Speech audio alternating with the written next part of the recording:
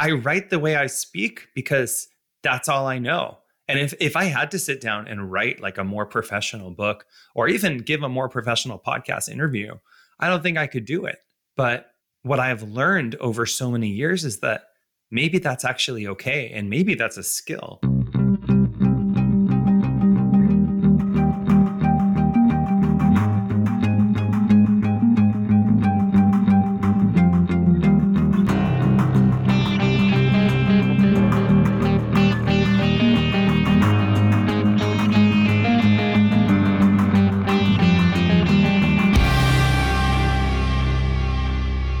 Well, I'm excited to be talking. I guess this would be our official second podcast together, Adam. Second podcast. Yay! Milestones. I'm super happy. I know you're super busy and a lot has changed since the last time you and I spoke. The world has changed, but I know you are working on a new book. Is that a good place for us to start the conversation? Yeah, we can. Or if you want to build up to it, that's okay too. I'll follow your lead. Well, let's try and see where it takes us. Tell me about your latest book, your endeavor. And anybody that's ever written a book before know the difficulties of capturing your thought, knowing that it's forever going to be memorialized in print form and you can't take it back. You can't Jesus Christ, no pressure. Holy shit. I just came on this podcast and I'm already being attacked. No, it is intimidating to make a book. Yeah. And you know this about me. I never set out to be an author. I was just sort of doing my design and illustration work.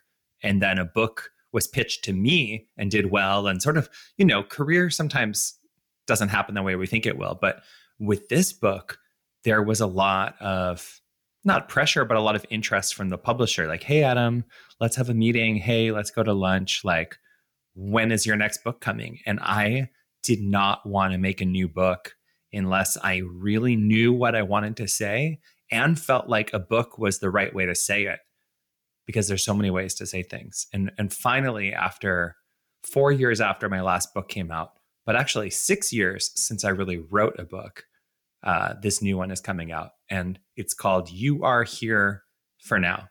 Yes, with a little asterisk. Yeah. Here for now. For now, because, everything changes and also you might die. Yes, and we'll get into some of that. But I have to ask you this question. If it's been 6 years since you wrote your last book, what was that like getting back on that bicycle? It was like trying to get back on a bicycle and then realizing that the bicycle is a motorcycle. Like it was not the same bicycle at all. And I realized, hey, I actually have so much more to say and so much more excitement, so much more energy. And it was like, vroom, vroom, vroom. Okay, wait, how do I control this thing? And how do I wield it into a thing that I can manage? And then how do I make it into a book? And it was a lot. It was a lot. And then COVID hit. Mm-hmm. Oh, I see. So the idea to write the book happened before COVID. Oh, yeah. Oh, my God. Yeah, I don't think I would have signed up for a project like this during a pandemic. No, I've been working on this idea since the beginning of 2019, and Penguin, finally took my pitch November 2019. And so I was working on it and, had a lot going on the rough draft. The first pass of a rough draft was due April 2020. And I pride myself on turning in work on time or even early, my client work, but I was 5 months late because I just couldn't do it. Like, how do you write a book about optimism during a global pandemic that's killing millions of people? You just don't. Wow. There's a lot to process in that. Yeah. So we're both professionals and we know what it means to give your word that you're going to finish something, but writing a book is a whole different thing. And what was it like for you in those 5 months? Did you constantly feel like, oh my God, I have to do this? Or did you take a breath and do something else?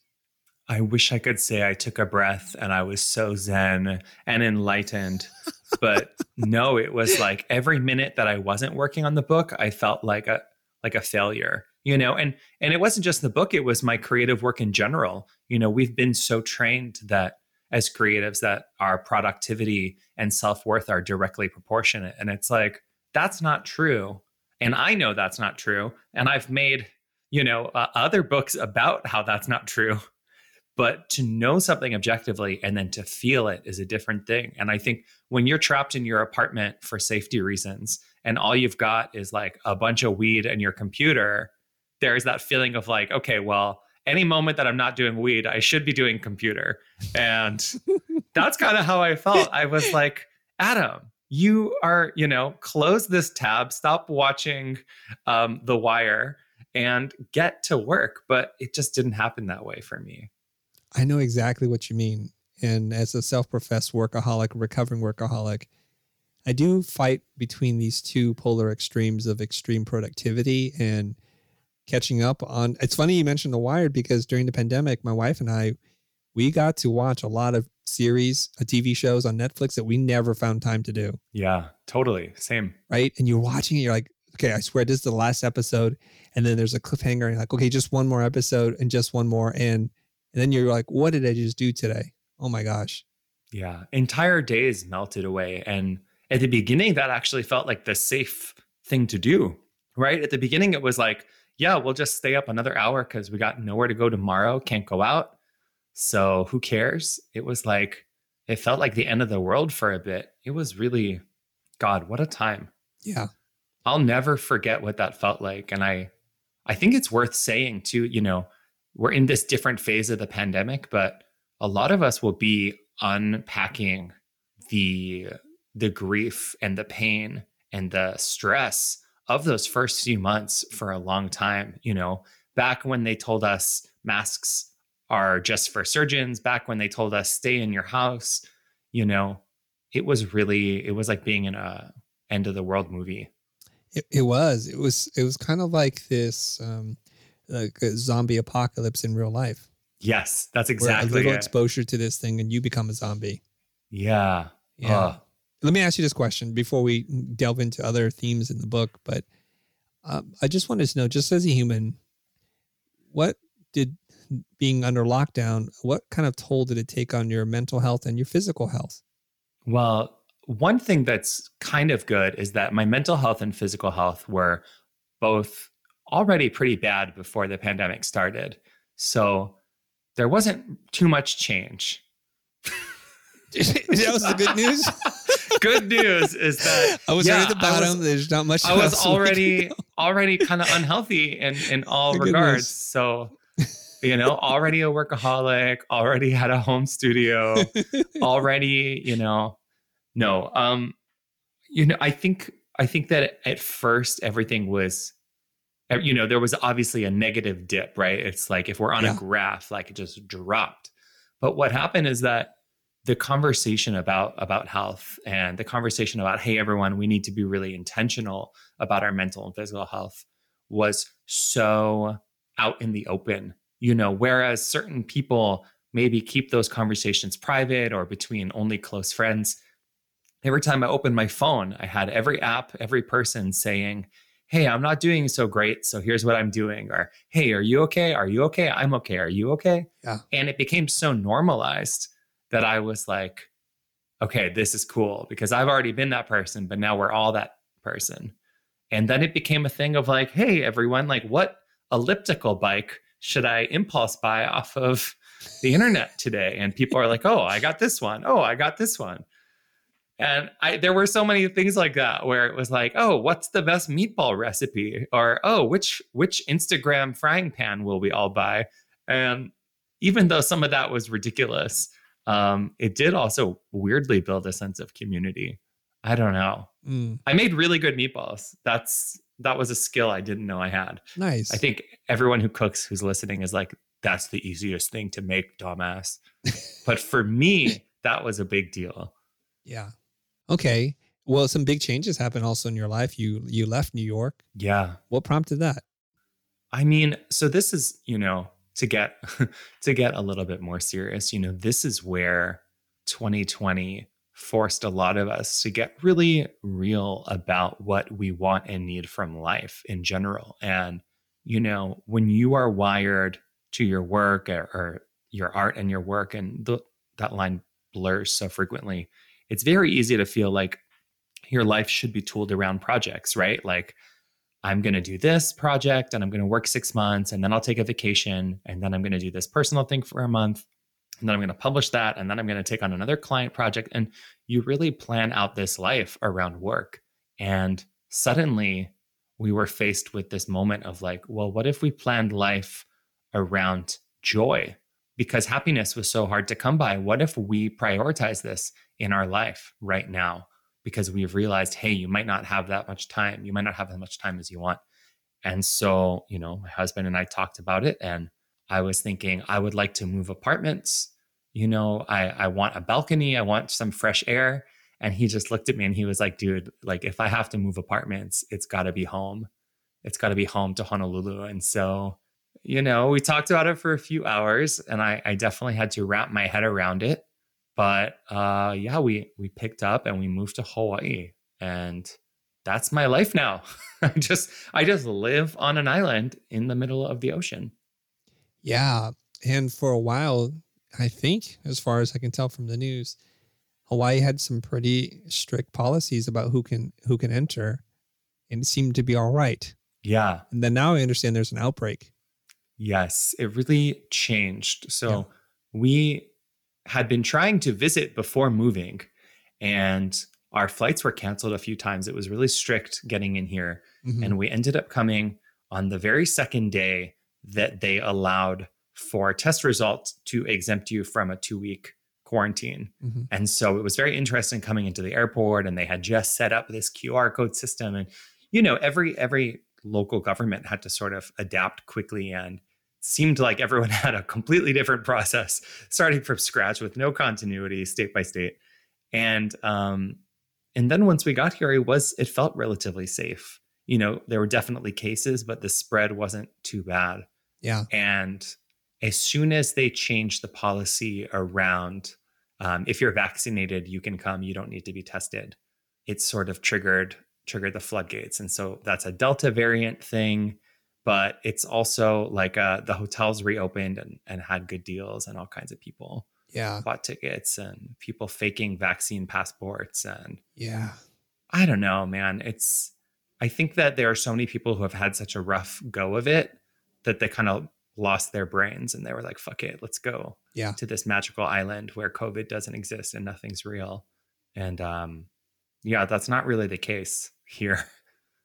Right. And I had a little dose of what you're talking about, because right before the summer was up, my kids felt desperate because we've been locked up in our home for a really long time, and they wanted to take a trip. So my wife last minute books a very expensive trip to Hawaii, which we almost didn't make because we didn't realize we had to fill out all this paperwork ahead of time. We were all vaccinated, but we didn't fill it out. And she nearly had a panic attack at the airport because some other person on our flight said, "Oh, did you guys fill this thing out?" And then you could just see the blood drain from her face. Yeah. We got in this line, and right before we're about to do our thing, there's like, the gate is closing. You got to get on the plane.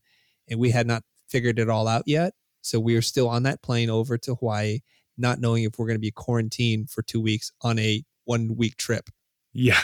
You're not the only ones. Like they definitely accommodated for that, but it was interesting seeing other travelers. So recently we left and came back, and I definitely saw other travelers who clearly did not know.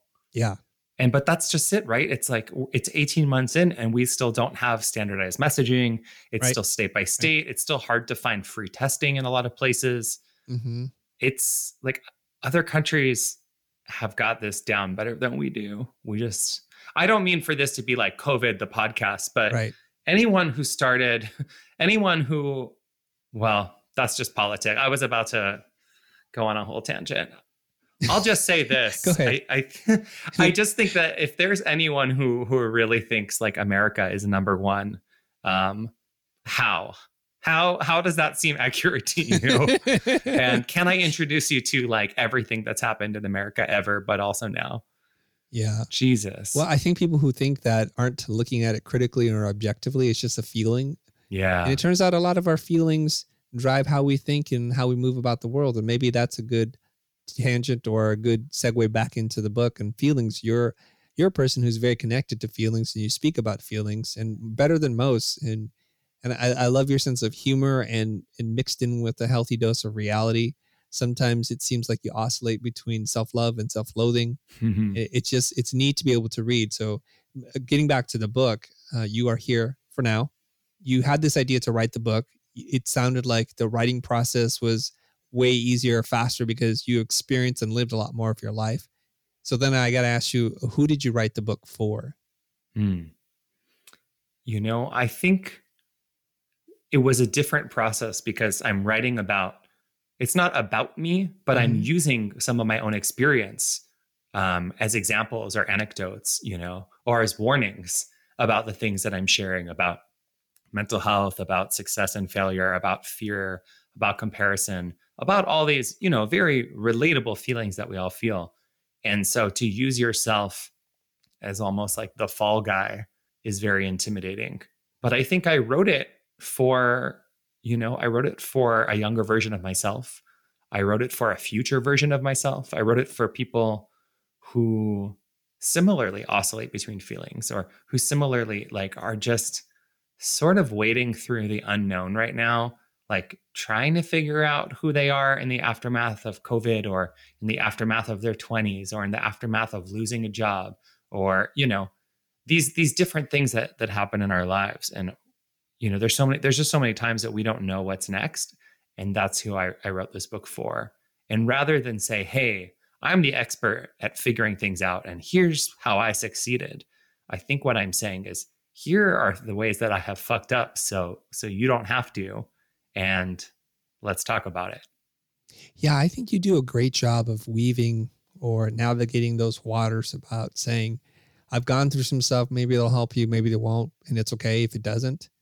And being inspirational without saying this is not a book about trying to inspire you, making you feel bad. And is that just your general disposition in life to be super grounded and self-aware that some people may not hear this, or some of the things that are said in that kind of inspirational, motivational voice are triggering for people? Yeah. I mean, I think we know this. I know that you know this too, because we always hang at conferences and we hear all kinds of people speak and the different ways that advice is delivered. And my perspective is that advice is best delivered when it has been sort of invited into our minds and into our space. And so if someone shows up and says, I'm the expert, that's amazing. And you can really learn a lot from an expert, but only if you're willing. Anyone who is like semi-willing or just like kind of in the room or like got the book, from their cousin for their birthday, anyone else who isn't 100% there for expert advice is not going to be super receptive. But if I show up and I'm like, hey man, I am just like you. And I mean, it's not quite how I'm saying it, but if I just show up and I'm like, hey, how's it going? Like, P.S., I'm an idiot. Here's what happened to me. I think it's a little bit more digestible. It's a little bit more approachable, and it doesn't put anyone off. It's almost like disarming. And same is true for the design aesthetic of the book. Handwritten reminders that just feel like, hey, a person just like handed you their own notebook, and no big deal. And this isn't like a super fancy thing. This is just like a little thing for you. Yeah. I have to say this reading through the book, that you have a skill at capturing and writing in a voice that sounds like the way you think. Yeah, it's because I don't know how to write, Chris. No, I mean, I write the way I speak because yes, you do. That's all I know. And if I had to sit down and write like a more professional book or even give a more professional podcast interview, I don't think I could do it. But what I've learned over so many years is that maybe that's actually okay. And maybe that's a skill. Maybe it's a skill to speak in an unfiltered way and to write the way you speak instead of getting sort of caught up on, well, this is what writing is supposed to sound like, or this is how I saw someone else write a book that I like, so I'm going to write that way. In some ways, it's almost like if you can be ignorant, if you can wield ignorance in a way that's useful, maybe that's a skill. That's a very nice way of saying that. I think there's some sense of self-deprecation there because you're way more skillful than you may admit to. But I think you've touched upon something that more people need to hear, that the way, quote unquote, or perfection is overrated, in that in your own idiosyncratic, strange, weird, not normal way, you come across with a very unique style and voice that's unmistakable. From page one to the end of the book, I hear your voice throughout it.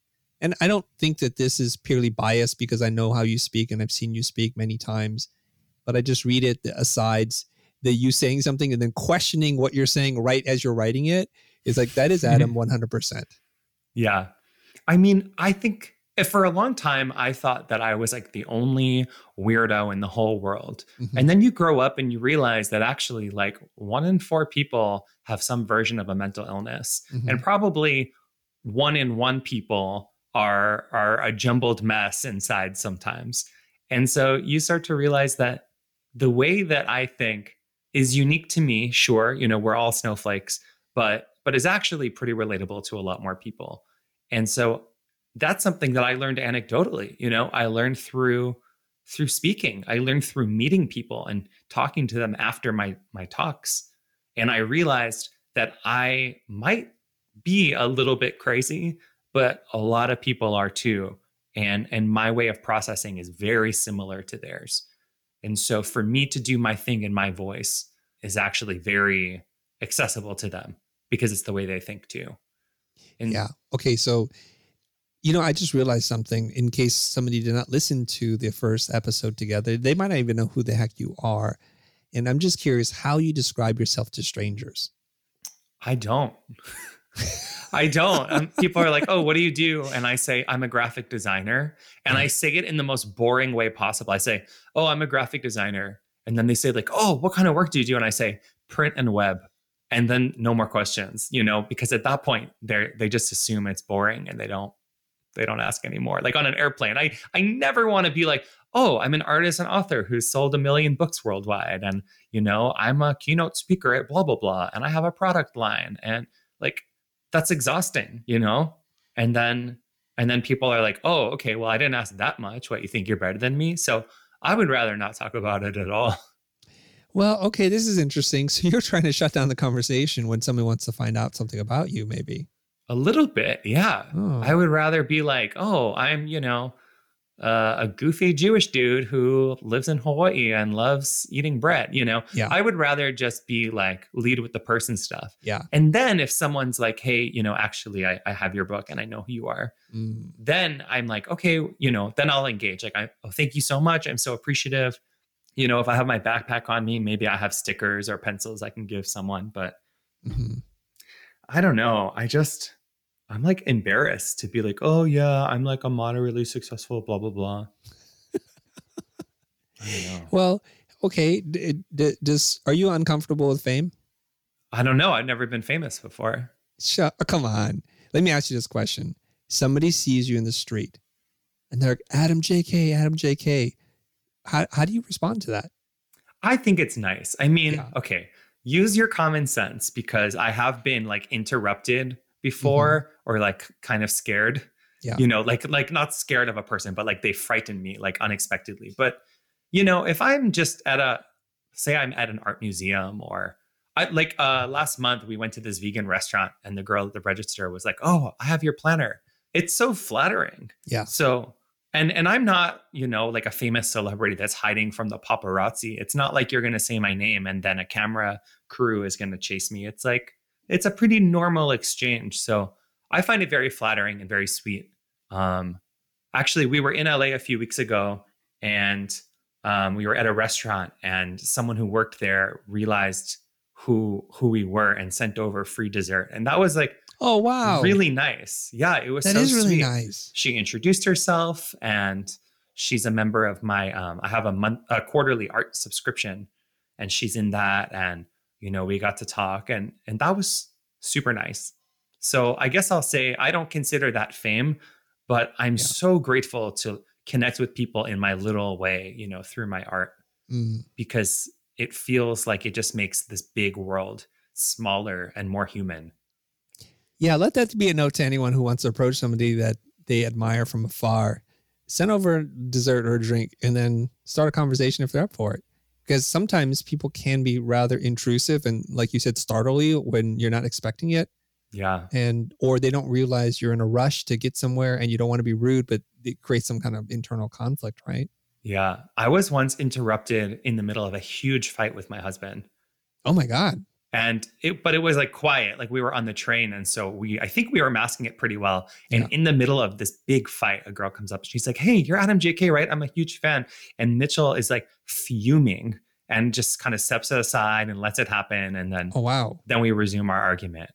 We don't fight that often, but That was weird. that was the biggest fight Yeah. we've ever had. And for that to happen in the middle was like awful. You know what I mean? Like it just made it worse. Where Mitchell was like, "Oh, I hate you so much right now. And this random girl loves you. How dare she?" He won't listen But you to know this what? podcast. So I think can that's pretty reveal cool. this. I gotta say that's really cool because he was able to hit pause on this fight, step aside, give you space, and then resume the fight. I mean, that's a lot of self-awareness there. Oh, anything about like self-awareness when it comes to like energy or just like awareness of emotions and the way that the brain and body are connected. That's all from Mitchell. Mm-hmm. Like if I didn't meet this dude, I probably would be dead by now. And I say that casually, but I mean it very, very seriously. Mm. You know, that's the magic of love, is that people come into our lives that we have otherwise no connection to, and so quickly imprint themselves on our lives and entwine themselves and their energies in our lives and our brains. And so, you know, even after people pass, we hear their voice in our head and the lessons that they taught us and the advice that they gave. And it's life changing. You know, we carry that with us. So I am so glad that life somehow brought us together. And even the layers of self-awareness that are in the book, you know, even some of the more spiritual thinking, like that is a product of meeting him and learning from him and conversations from him and the cultural, like, you know, this cross-cultural exchange, because we're so different. I don't know how I got here, but yeah, love is crazy and very, very real. Mm. Yeah, you write about that in the book, but I wanted to add something to that because my therapist Joan, she asked me about my relationship with my wife. She's a family therapist, and somehow I think I asked her like well, you could not find two more opposite people, yet we found each other. And she's like, I have this theory that we find each other because we need to learn something, that they're brought into our life, into our orbit because we need to learn something about ourselves. Yeah. And that's why these things happen. I'm like, okay, so I'm going to accept whatever conflict and differences there are and use that as a mirror to myself and ask myself, what is it that I was meant to learn from this situation versus like, why are they doing this? I don't understand them and getting upset. Well, that's just it, right? It's someone who we care about deeply, who forces us to really reflect on the ways that we communicate and the way that we process our experience and the way that we navigate space, right? It's like you have, for your whole life, you've peeled hard-boiled eggs a certain way, and then your wife does it some other way that's genius, and you're like, holy shit, how do you just know that? You know? Mm-hmm. The writer Johnny Sun has a really beautiful essay about the way his dad peels eggs, in his most recent book called Goodbye Again. And that's why the egg example comes into my mind, where, you know, for a lifetime, he watched his dad peel hard-boiled eggs a certain way and adopted it as normal. And then his now wife inquires about it. So beautiful. Well, you have a whole section on love is real, which makes me, I think I know what you're going to say about this, but it makes me think about, was there a time in your life where you thought love wasn't real? I don't know if I didn't think it was real, but I think maybe I didn't know how real it was, you know, and that's also a product of being a young person, where the love that we know is like family love, you know, your parents love you and you're feeling the love of family. And then romantic relationships, that's kind of different, because when you're young, you know, maybe you date in high school or something like that, but it's mostly based on proximity, right? It's like, okay, these are the people in my school, you know, this is the options. And so to go out into the world and meet a total stranger from a very different place from you, who's very different from you, who you would never in a million years meet, but then you just happen to meet them and find that it is not just a good match based on I'm attracted to you and you go to my high school, but foundationally, like, you're attractive to me, you're interesting to me, you're so intelligent, you make me laugh, or you make me think, or you introduce me to different things. Like, when it is so 360, you know, all the boxes ticked, there's something so powerful about that it's really earth-shattering. It's like, oh, this is the love that people are writing the pop songs about, because until I experienced it, I was like, yeah, okay, love is great. Like, get the teddy bear and the greeting card and the chocolate box. But like, then I got it. And I think I was someone who was really looking for love, really was very invested in meeting someone and having that experience. And so to finally find it, and in a sort of unexpected way, was really cool. Changed a lot of things for me. And once you experience that, even if the relationship ends, couples break up after years and it's so difficult and they feel, a part of them feels heartbroken their whole life, but to have ever loved at all, this is like paraphrasing a famous quote, to have ever loved at all is certainly a lesson that love is real and exists and can happen again. What is it? It's better to have loved and lost than never loved at all. Yes, that's the one. And how true is that? To know that it's real, to feel a feeling so deeply, not just the word or the idea of an emotion, but to feel the emotion all the way to the core of your being is such a shock and reminder that feelings are real and that you have the capacity to feel them. How old were you when you actually felt that to your core as an idea that wasn't just fictional or romanticized, but actually something that you can experience yourself? I was 23. So I think I was actually kind of lucky. To me, that seems young.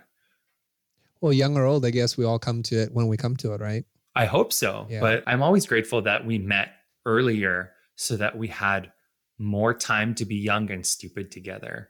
Because there's stuff that we did that I don't want to do anymore. Like, I don't want to couch surf. I don't want to be physically uncomfortable staying in like a cheap motel on a random trip or, I'm so glad I had those experiences, but a 32-year-old with a bad back, like, I'm not doing that now. So I just mean, I'm glad that we had that time to grow and evolve together.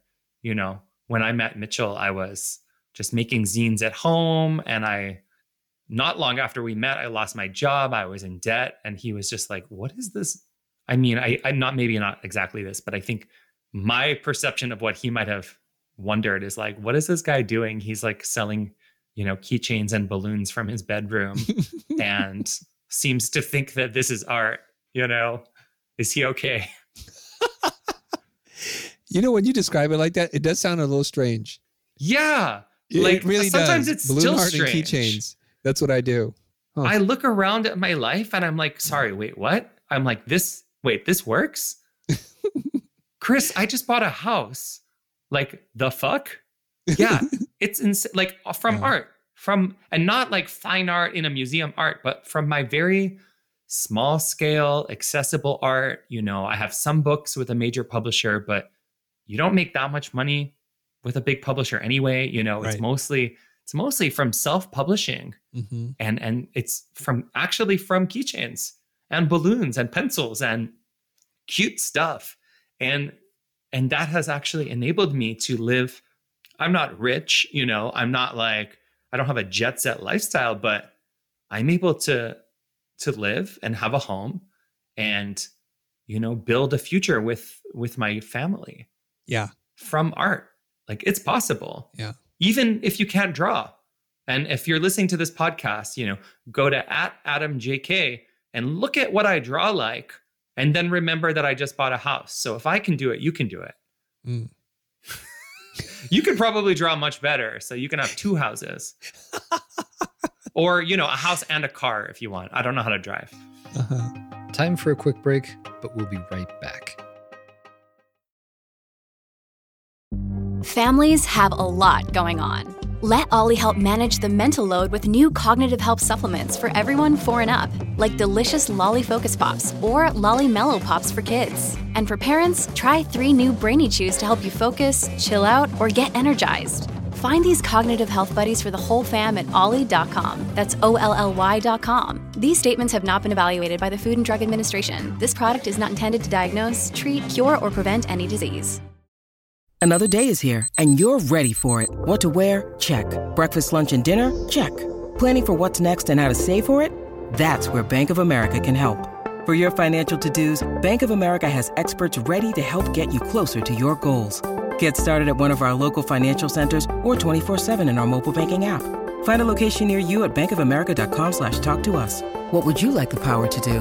Mobile banking requires downloading the app and is only available for select devices. Message and data rates may apply. Bank of America N.A., member FDIC. Look, Bumble knows you're exhausted by dating. All the must not take yourself too seriously and 6'1" since that matters. And what do I even say other than hey? Well, that's why they're introducing an all-new Bumble with exciting features to make compatibility easier, starting the chat better, and dating safer. They've changed, so you don't have to. Download the new Bumble now. Welcome back to our conversation. So you're saying a guy who basically, for a period of time, I know we're kind of making light of it, made keychains and art balloons, is able to live in a house that's comfortable and sustain yourself by making your art and sharing your feelings and ideas with the world. I think that's pretty cool. Yeah, it's really a special thing. And there is not a single day that I'm not grateful because it's so unexpected to me. Even though I've worked so hard at it, even though I've pushed my art in different directions, even though I've, in my professional life, I do take meetings and I do pitch and I do, do all these very professional things that make this sort of fun, goofy art possible, right? There's of course always a business element to it, but I look around and I'm like, really? It's wild to me. And, to take it one step further, I am also just surprised to really be here. And this is something that, I talk about in the book and similarly in my friendly, funny way and, haha, and we're going to joke about it because this is how I cope. But like, Chris, I straight up, I didn't think that I would be alive today. I really thought that I was going to die. And so to not only be, successful enough to live and be happy, but just to be here at all, to be alive at 32 and look around at my life and like my life feels incredible. Because I never believed that would happen for me. It took me a long time to even accept the idea of a future and then believe that it was possible to be happy in that future. Can we go there? Can I ask you about that? Oh, I'm volunteering it. All right. I want to know that's about what this book is. It's time to talk about it. Yeah.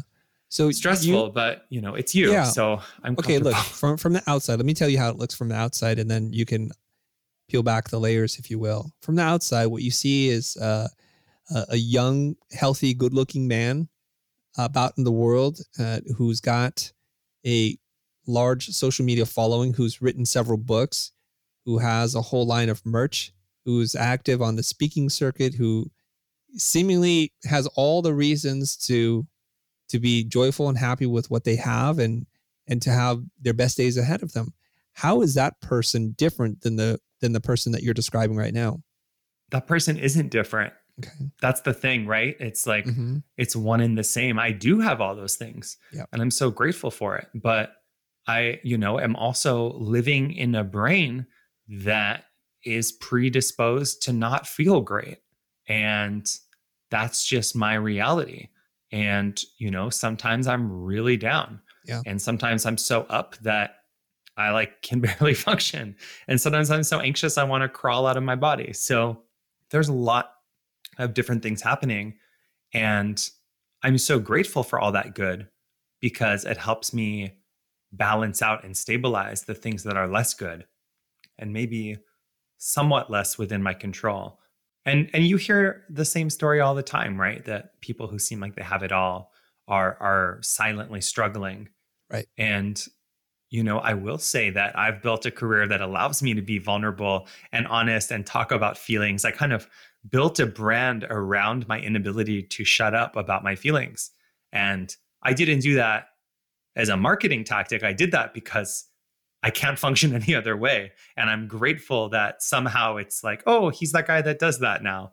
And it allows me to do it. But, then you have people like Simone Biles, who, you know, at the height of attention at the Olympics, you know, all eyes on her, so much pressure and success. And then she, you know, not in a context of being a mental health advocate or whatever, you know, whatever we want to say about how people build that awareness into who they are and what they bring. But for her to just be like, no, full stop.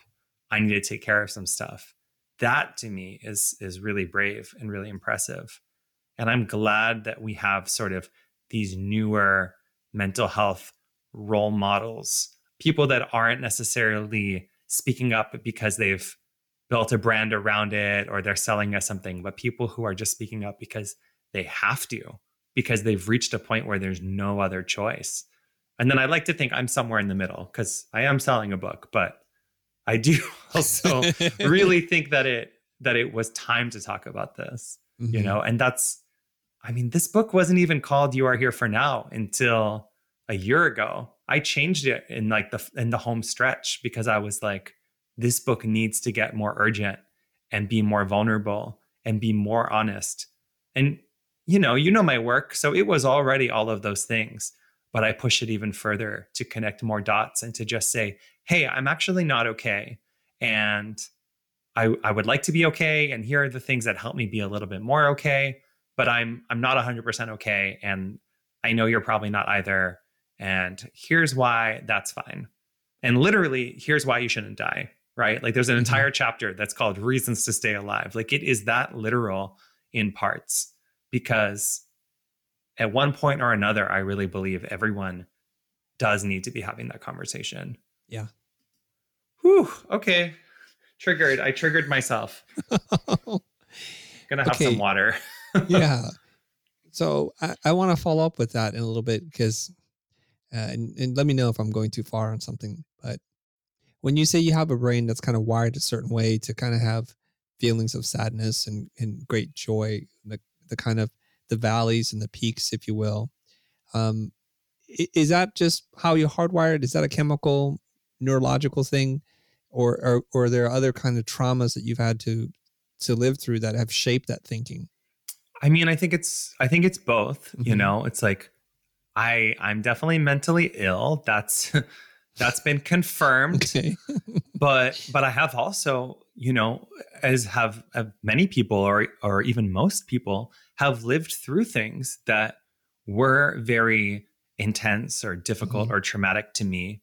And, you know, the thing about trauma is that what to one person might be totally fine can be extremely traumatic to someone else. So it's not a contest of who's the most traumatized by the worst thing that could happen. It's just about understanding, hey, this is a thing that actually has maybe impacted me more than I realize for whatever reason. So I have had a lot of interesting experiences and I haven't enjoyed all of them is a gentle way to put it. You know, I'm also mentally ill and I take my medicine and it helps and I highly recommend it. And, you know, I don't exactly say that in the book, but I sort of say at one point where I'm like, yeah, take your science is real. So just fucking find a health team that you trust and then work with them so that you can feel better. For you, in order for you to kind of just push through and help to regulate, some of it is medicine. Is some of it working with a therapist? And is some of it just writing? Does that help you? Yeah. I mean, that's right. That's sort of my whole deal is creating art therapy tools, my guided journals and my planners. You know, writing is such a huge and important tool for getting emotions out and for really processing through things and also just for calming down and planning ahead. You know, having something to look forward to is a really important part of wanting to be here. Making future plans, you know, or I should say not having things to look forward to, not making plans for the future can often be an indicator that you're not anticipating a future, that you're not excited about a future. Right. So that can be a little bit of a warning sign too. I do have a therapist. I've been off and on with therapy since I was a teenager, and I find it so helpful to have somewhere to put the inside of my brain for someone who can hear it and learns the way I think and then helps me process I'll say having a therapist is very different than having close friends or family, because when you say something to someone in your life, you can't unsay it. And, those people might love you, and they're very here for it. But there is also an element of like, okay, well, now they know this thing. Or, okay, well, maybe it's hard for them to hear that because they love me so much. And so now they're worried for me in a different way. I'm saying this incorrectly. I don't want to discourage anyone from reaching out for help. I guess what I'm saying is that for me, venting to a therapist is better than venting to my husband every single day. Mm-hmm. And part of me loving him or loving my close friends is leaning on them sometimes, but not for an hour every single week. Right. I think finding that balance is really important, because you also don't want your entire relation to be built around them trying to support you through all the stuff that you're going through. That, they say it takes a village to raise a child, and sometimes it takes a village to raise a healthy adult, right? Yeah. And you need these different people in your life. And I found speaking to a therapist has been wonderful, because they have the tools, the training, they know how to listen very carefully, and they make it about you, and it's very objective. So we don't have to like cross into dangerous territory and then have to like live with what we said days and weeks and months later. Yeah. I think that's maybe the number one thing is when you talk to people in your life, friends and family, you have to at least think a little bit about what you have to say. And for some people, I've heard that some people think before they speak, and that's very cool. I can't relate, but it maybe helps the process of asking for help from a family or friend. But for me, I am often thinking as I'm speaking. And so to have a therapist that I can be completely unguarded with and really just blurt it out, and then she can be like, okay, let's pause. Here's what you just said. Mm-hmm. Is this how you really feel? No, it's not. Or, okay, yes, it is. Well, why is that? And let's talk about it. And that's super helpful. Mm-hmm. And also, I highly recommend being a guest on podcasts. It's like getting free therapy. I agree. Yeah, everyone should do like a podcast tour. Mm-hmm. I think we just need space to be able to verbally process, right? Verbally process our thinking and just practice articulating too. I think you're just messing around with me, but but you're right. It is, just verbally communicating it all. I talked to my therapist about this because I've started recording videos to myself. And I said, why am I doing this? Like, is this good? Is there anything to this? And she said that, just speaking something aloud that even if you've been thinking about it in your head for an hour, is different and feels different and can have a different effect. Yeah. And so part of me is like, should I just become someone who talks to themselves? Like not in public, but like at home, is it okay? I'm wondering. Like maybe in the mirror, like I just sit down and like, have coffee with myself. I don't know. But if you have that skill, the ability to talk to yourself by yourself, you'd make an excellent vlogger, because I cannot do that. I just can't. It's a lot. I could probably sit down and just talk for 30 minutes. Like I could definitely have a YouTube channel, but no one would watch it. Like the ship has sailed for me, but I'm not sure that's true.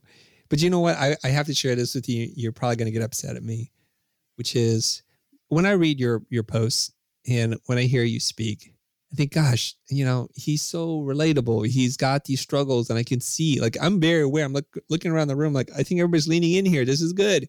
And then I think to myself, man, I wish I struggled through that so I can talk about that. And sometimes I think just because my own identity is around being a good teacher, that I'm a terrible teacher, because I just think tomorrow I'm going to have to do something and I just do it. And I don't have that internal voice that's saying, well, are you really ready for this? I don't have those same ideas. And so I'm fascinated. And maybe this is grass is greener, like where you're able to write, it feels very much heart-centered self. And when I write, I'm like, is this a robot? Who's writing this? Well, we are fundamentally different people, which is what I like about us, right? I think that's why I come back to our friendship, because I love how different we are. We really don't compute. Like we are polar opposites, but not in a bad way. I think in a really beautiful and functional way. And so, the way that you teach and the way that you educate others, the way that you build community around education, really requires you to put focus on your reader, on your viewer, on your listener. And so there is a sense of pulling yourself out of it because you're speaking about their experience. And that's the way that you are imparting knowledge and wisdom, and your own experience in the industry, in navigating client work, in, even the way that you calculate, like, how much to charge and how to make sure that, you're creating the value to get that rate. Right. You're very logical in that way. Mm-hmm. And my way of communicating and imparting wisdom is to basically be like, blah, blah, blah, I'm so dumb. Here's what I did. Don't do this. And so it's very much me, like I said earlier, like I'm kind of the butt of my own joke in the service of communicating what I have to say. But if I were trying to give a talk about how to price your work, how to increase your rates, and I came out and I said, well, I charge this, but you shouldn't do that. You should charge more. Then it's like, well, why? You didn't really impress on me your ability to know the answer or succeed at taking your own advice. So we just do totally different things. We have different missions. Your mission is to help and educate 1 billion people. And my mission is to just not die too soon. And even that is a new mission, because it used to be that I wanted to die ASAP. And now I'm like, well, let me, make sure that my husband's set up for after I go. Right. Oh my goodness. I'm still trying to decide, like, should I be buried or cremated, Because if you want to be buried, you have to buy those plots early. Yeah. They fill up.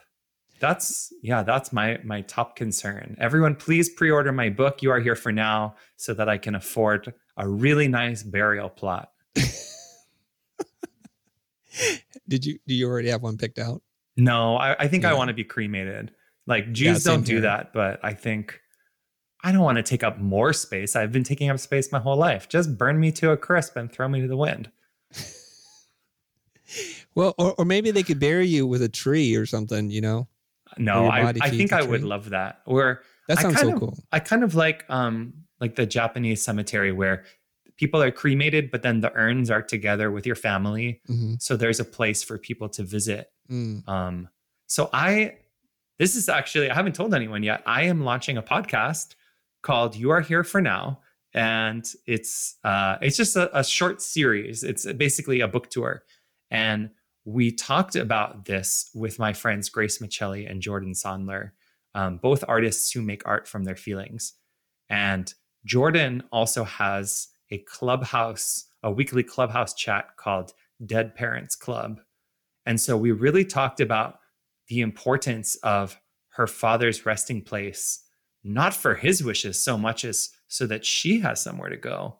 And he wanted her and her family to have a place that they could come together. And it was a really, I sort of talked about it the same way I'm talking about it here, where I was very glib and I was like, blah, blah, blah, burn me and throw me in the sky. And Jordan was like, well, I'm really grateful that I have a place to go. And then I had to be like, oh, right.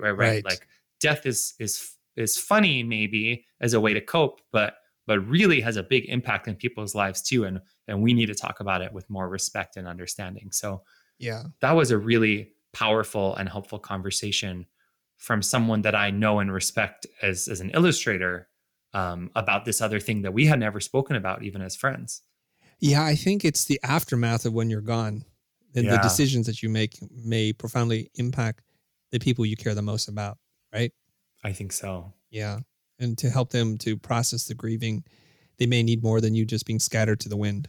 Yeah. I think in my case, you can scatter me because like no one's going to care that much.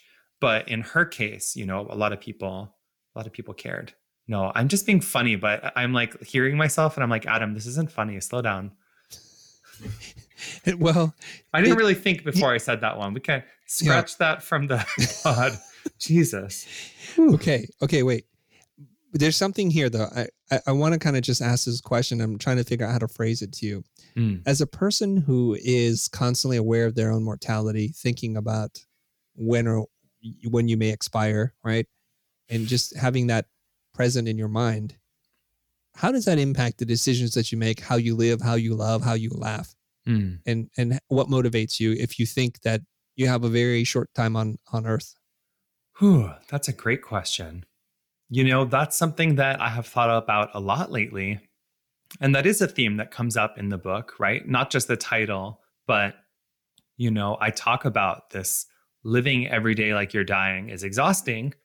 And yet it's important to be aware of maybe not your mortality, but how special it is to be alive while you are alive, so that you can make sure that you're doing the things that you'd like to do, that you want to do, that you should be doing while you can. And that is really the core thesis of this book, You Are Here for Now, is like, tick-tock, like you're alive, and that's incredible. So it's time to do those things that you should be doing that you've been putting off. For me, a big one was actually changing my medication that I was on, because I kind of realized, hey, it's not quite working anymore because I'm getting older. My body's changing, my brain is changing, and I'm not wasting time because I'm still here, I'm still functioning, whatever, but I could be a better version of me if only I changed out my meds. And I realized as I was working on this book that I can't make this book and ignore this very foundational advice that directly impacts my everyday functionality. And so I got a new doctor and we talked about it and changed things up. And, there's a period of adjustment and you have to watch out for side effects and all this stuff. And now, I'm doing great. And I'm actually feeling a lot better than maybe I would feel if I were just trying to tough through it. And so it was intimidating to ask for a different kind of help. And it was intimidating to try something new that might not work. And the feeling of when you're on a medication that's not working sucks, and it really can disrupt your life. But I'm so glad I did it. And I genuinely feel like it was me making the book and realizing, like, okay, if you don't take your own advice, then you're a liar. And I know you don't want to be a liar, Adam. So fucking do it. Oh my. Okay. You know what? I think of this. I admire you in a lot of different things that you do. I notice how direct you are, how seemingly at ease it is for you to speak your mind and say no to people, especially when you think, my spider sense tells me this isn't right for me. Does that come from this place where you think, well, if I only have 3 days to live, why would I agree to do this? Like, where does that come from, that strength? So I don't think that it is the 3 days to live. Like, I don't think that way. Mm-hmm. I don't think it's 3 days, or I don't think like there's a ticking time bomb. But I do think that part of navigating life as a person who, has a mental illness or any sort of, condition, because there's so many people who have medical issues that we don't know about, that are invisible, that it's none of our business to know. There's so many people navigating life with an extra layer of something. Yeah. And so, having to create these boundaries and having to keep your guard up a little bit, that's how you cope. That's how you survive. And to me, that spider sense, as you described it, that's really just an extension of that, right? It's just knowing how to at least try to look out for yourself. And I will also say, the saying no thing, I feel like there was a minute when we were all talking about like, say yes to life, say yes. And it's like, yeah, you say yes, but you have to say no in order to say yes. Yeah. Because if you don't have time, then what happens when you get to the thing you really want to say yes to, and you're so busy doing all this dumb shit that you wish you had said no to? So sometimes you got to say yes to yourself by saying no to a client that you wish you could fire, or saying no to a personal project that has been stretching on for 3 years and that you're no longer passionate about. Or in my case, maybe you say no to the initial concept of a book that you pitched that was sold, that you could have been paid for, but you had to say no because you realized it wasn't true enough anymore, or that it wasn't the version of the book that you wanted to put out, that you didn't want to say all those things or say those things in that way, and then have to stand up and not just defend it, but aggressively market it and tie your self-worth to the sales metrics of that book, while knowing that it could have been better. So lately, I have definitely had this exercise of saying no to myself. And that's actually been a little bit new for me. Yeah, saying no to other people is hard. Saying no to yourself must be much more difficult. I think so. Because when you say no to someone else, they might not like it, but you can walk away, right? Like if you say no to a client, it's like, okay, then they're out of your inbox maybe forever. But to look at your own work and be like, you know what? I think I've already done this enough. Yeah. And I need to push further. Well, maybe I don't need to push further, but I want to push further. You know, I could put this out. My fans would like this. The publisher would take it. It would be good enough. But to say no to good enough and to really, really push. I am so glad that I did that, and so proud now to sort of be here and tell you, a well-respected designer who, is so much more skilled than me, Chris, to be able to tell you, like, I love this book that I made and it's my best work yet, is pretty awesome. And especially for someone who's pretty self-deprecating, who doesn't always, trust in their ability, for me to be so confident, it must be pretty good. I'm pretty sure. Even that statement is pretty reflective in your writing and your belief. Like, it must be pretty good. I'm pretty sure. Right. Maybe. I know. Well, what am I going to do? Like, I'm going to tell you, like, this is the best book in the world. Like, it's not the best book in the world, but it is definitely the best work that I can create at this point in my life. Yeah. When we talk about, like, don't worry about perfection because you're always getting better, that's true. And so as of today, this is the best I could do in terms of the, what I have to say, the design and format of the book, everything from the trim size and the production details to the storytelling device with the paper metaphor and the photography. And like, I combined everything that I was passionate about and all the skills I have and some new skills I learned. And I made this final product that I'm just obsessed with. I like that. There's 2 more questions I want to ask you before we split. Is that okay? Yeah. Okay. Question number 1, and the 2 questions are somewhat related, which is, do you feel successful, Adam? I do feel successful. And that's got to be the antidepressants talking, right? Yeah, the medicine's working. If you asked me that the last time I was on your podcast, I bet I would have said no, or I would have like dodged the question with a joke. But no, I actually feel successful because I am able to reach into myself and make art from my feelings and then share them with others who receive the work and feel seen and heard by the work. And that work sustains me financially enough that I can live.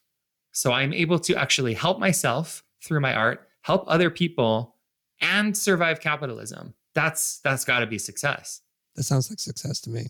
Yeah.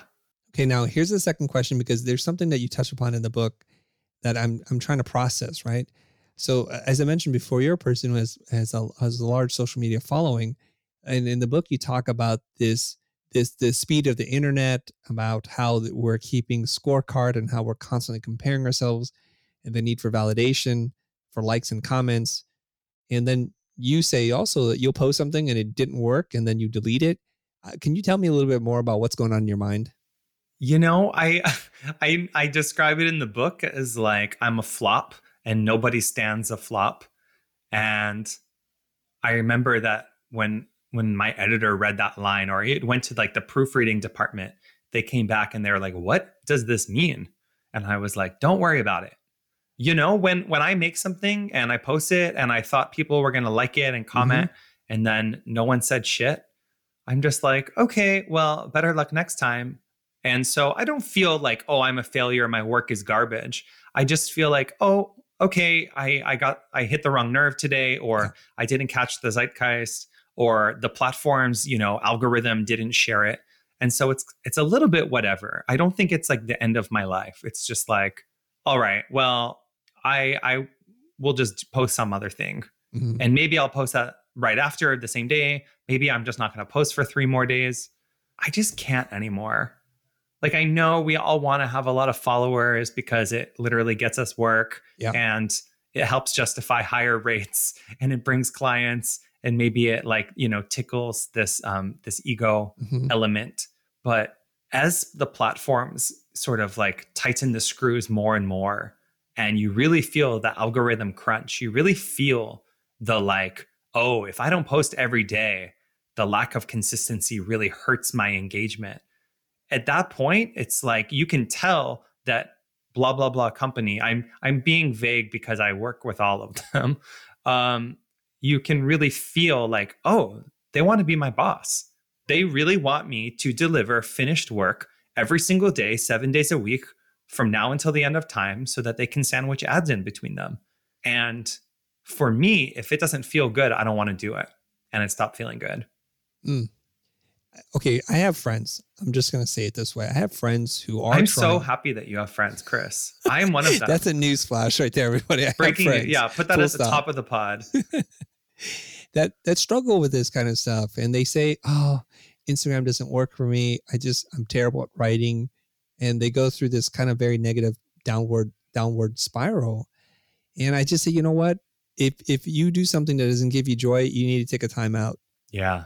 Because you have to ask yourself, why the heck are you doing this? Just take a break. And come back when it gives you joy. And come back with a new approach. Yeah. Like, I'll say this, I'll come across someone's Instagram account and I'm literally, I'll look at it. I'm like, this person wants to be Chris Do. And you can't confirm or deny, you can't even laugh right now because it'll make you seem like an asshole. But people listening to this podcast know what I'm talking about. You get to a page and you get there and the person wants to be Chris Do. And it's a whole slideshow and there's page numbers in the bottom. And the last slide is their own picture. And it's just like, we already got one and he's so good. We don't need you. So those people should do something that is true to them because we can feel the difference. You know, if I get to your page and I feel like, oh, this person wants to be subliming.jpg, or this person wants to be Jade Purple Brown, or this person wants to be Aaron Draplin. And as a result, their own humanity is removed from the work. I don't want to follow that because I'll just go to the source. Right. But if I get to a page and I'm seeing a very specific art, and it doesn't even have to be good, right? Objectively, maybe it's bad, but it's consistent and it's that person. And I can find the thing about it that's interesting. And then I want to follow and watch you grow. And so there are people who I followed when they had, 1,000 followers maybe, who a couple of years later are now doing big gigs. There's an artist I can think of. I don't want to embarrass them by saying their name or even revealing any details about them, but I was an early follower.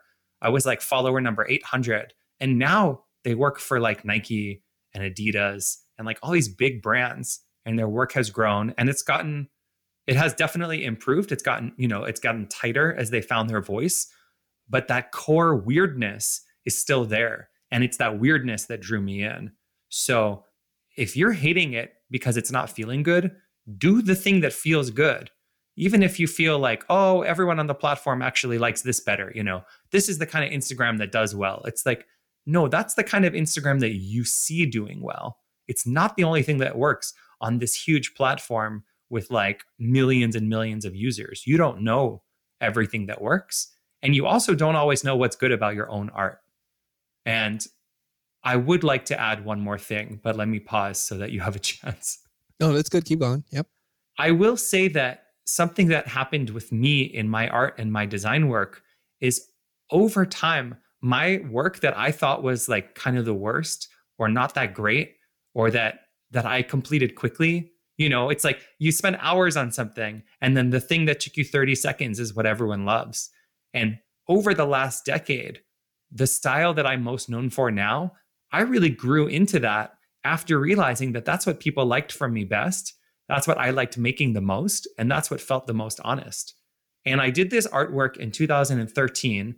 It's just a Post-it note with a hole cut out of it to look like a sunburst. And it says, everything will be so good so soon. Just hang in there and don't worry about it too much. And I literally made that as just like a card for my friend. She was in the hospital. So I texted her a photo and then I scanned it and, I posted it on my Tumblr. And that one image has millions of reblogs and reshares. It's been ripped off by brands. It's been ripped off by brands who I then invoiced and paid me. And it's been made into merch and all, this one thing that I thought was a throwaway ended up really coming to define the direction that I shifted my work in and became the guiding force for this new book. And so when you get the book, you'll see that the back cover is completely blank except for that artwork, because that artwork taught me that you don't always know what your own best thing is, and you don't always know what your secret sauce is. But once you start to figure it out and you tap into it, that's when you can really grow. And that's when, the quote unquote magic happens. I think that's an awesome way to end our conversation, Adam. Thank you. My guest has been Adam Kurtz, otherwise known as Adam JK on social media. His new book, You Are Here for Now, A Guide to Finding Your Way, is out now. That's the book. Okay. That's me. Yes, that's Chris, you. Thanks for having me. I love hearing your voice. I wish we could all see your face. Very, very handsome guy, but oh, thanks. The podcast. We'll make sure that we begin the conversation that way. Yeah, if you could put it at the top. Hi, I'm Adam JK, and I'm thrilled to be on a podcast with the very handsome Chris Do.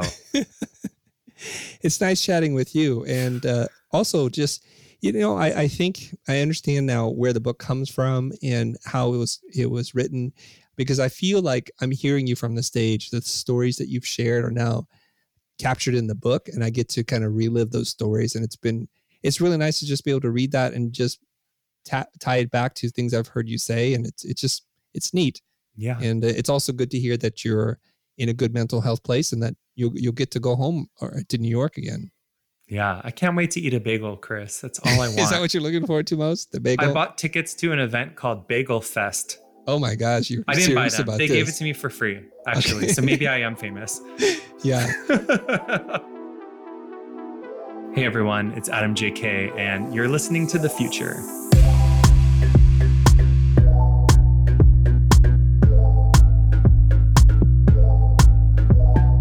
Thanks for joining us this time. If you haven't already, subscribe to our show on your favorite podcasting app and get a new, insightful episode from us every week. The Futur Podcast is hosted by Chris Do and produced by me, Greg Gunn. Thank you to Anthony Barrow for editing and mixing this episode, and thank you to Adam Sanborn for our intro music. If you enjoyed this episode, then do us a favor by rating and reviewing our show on Apple Podcasts.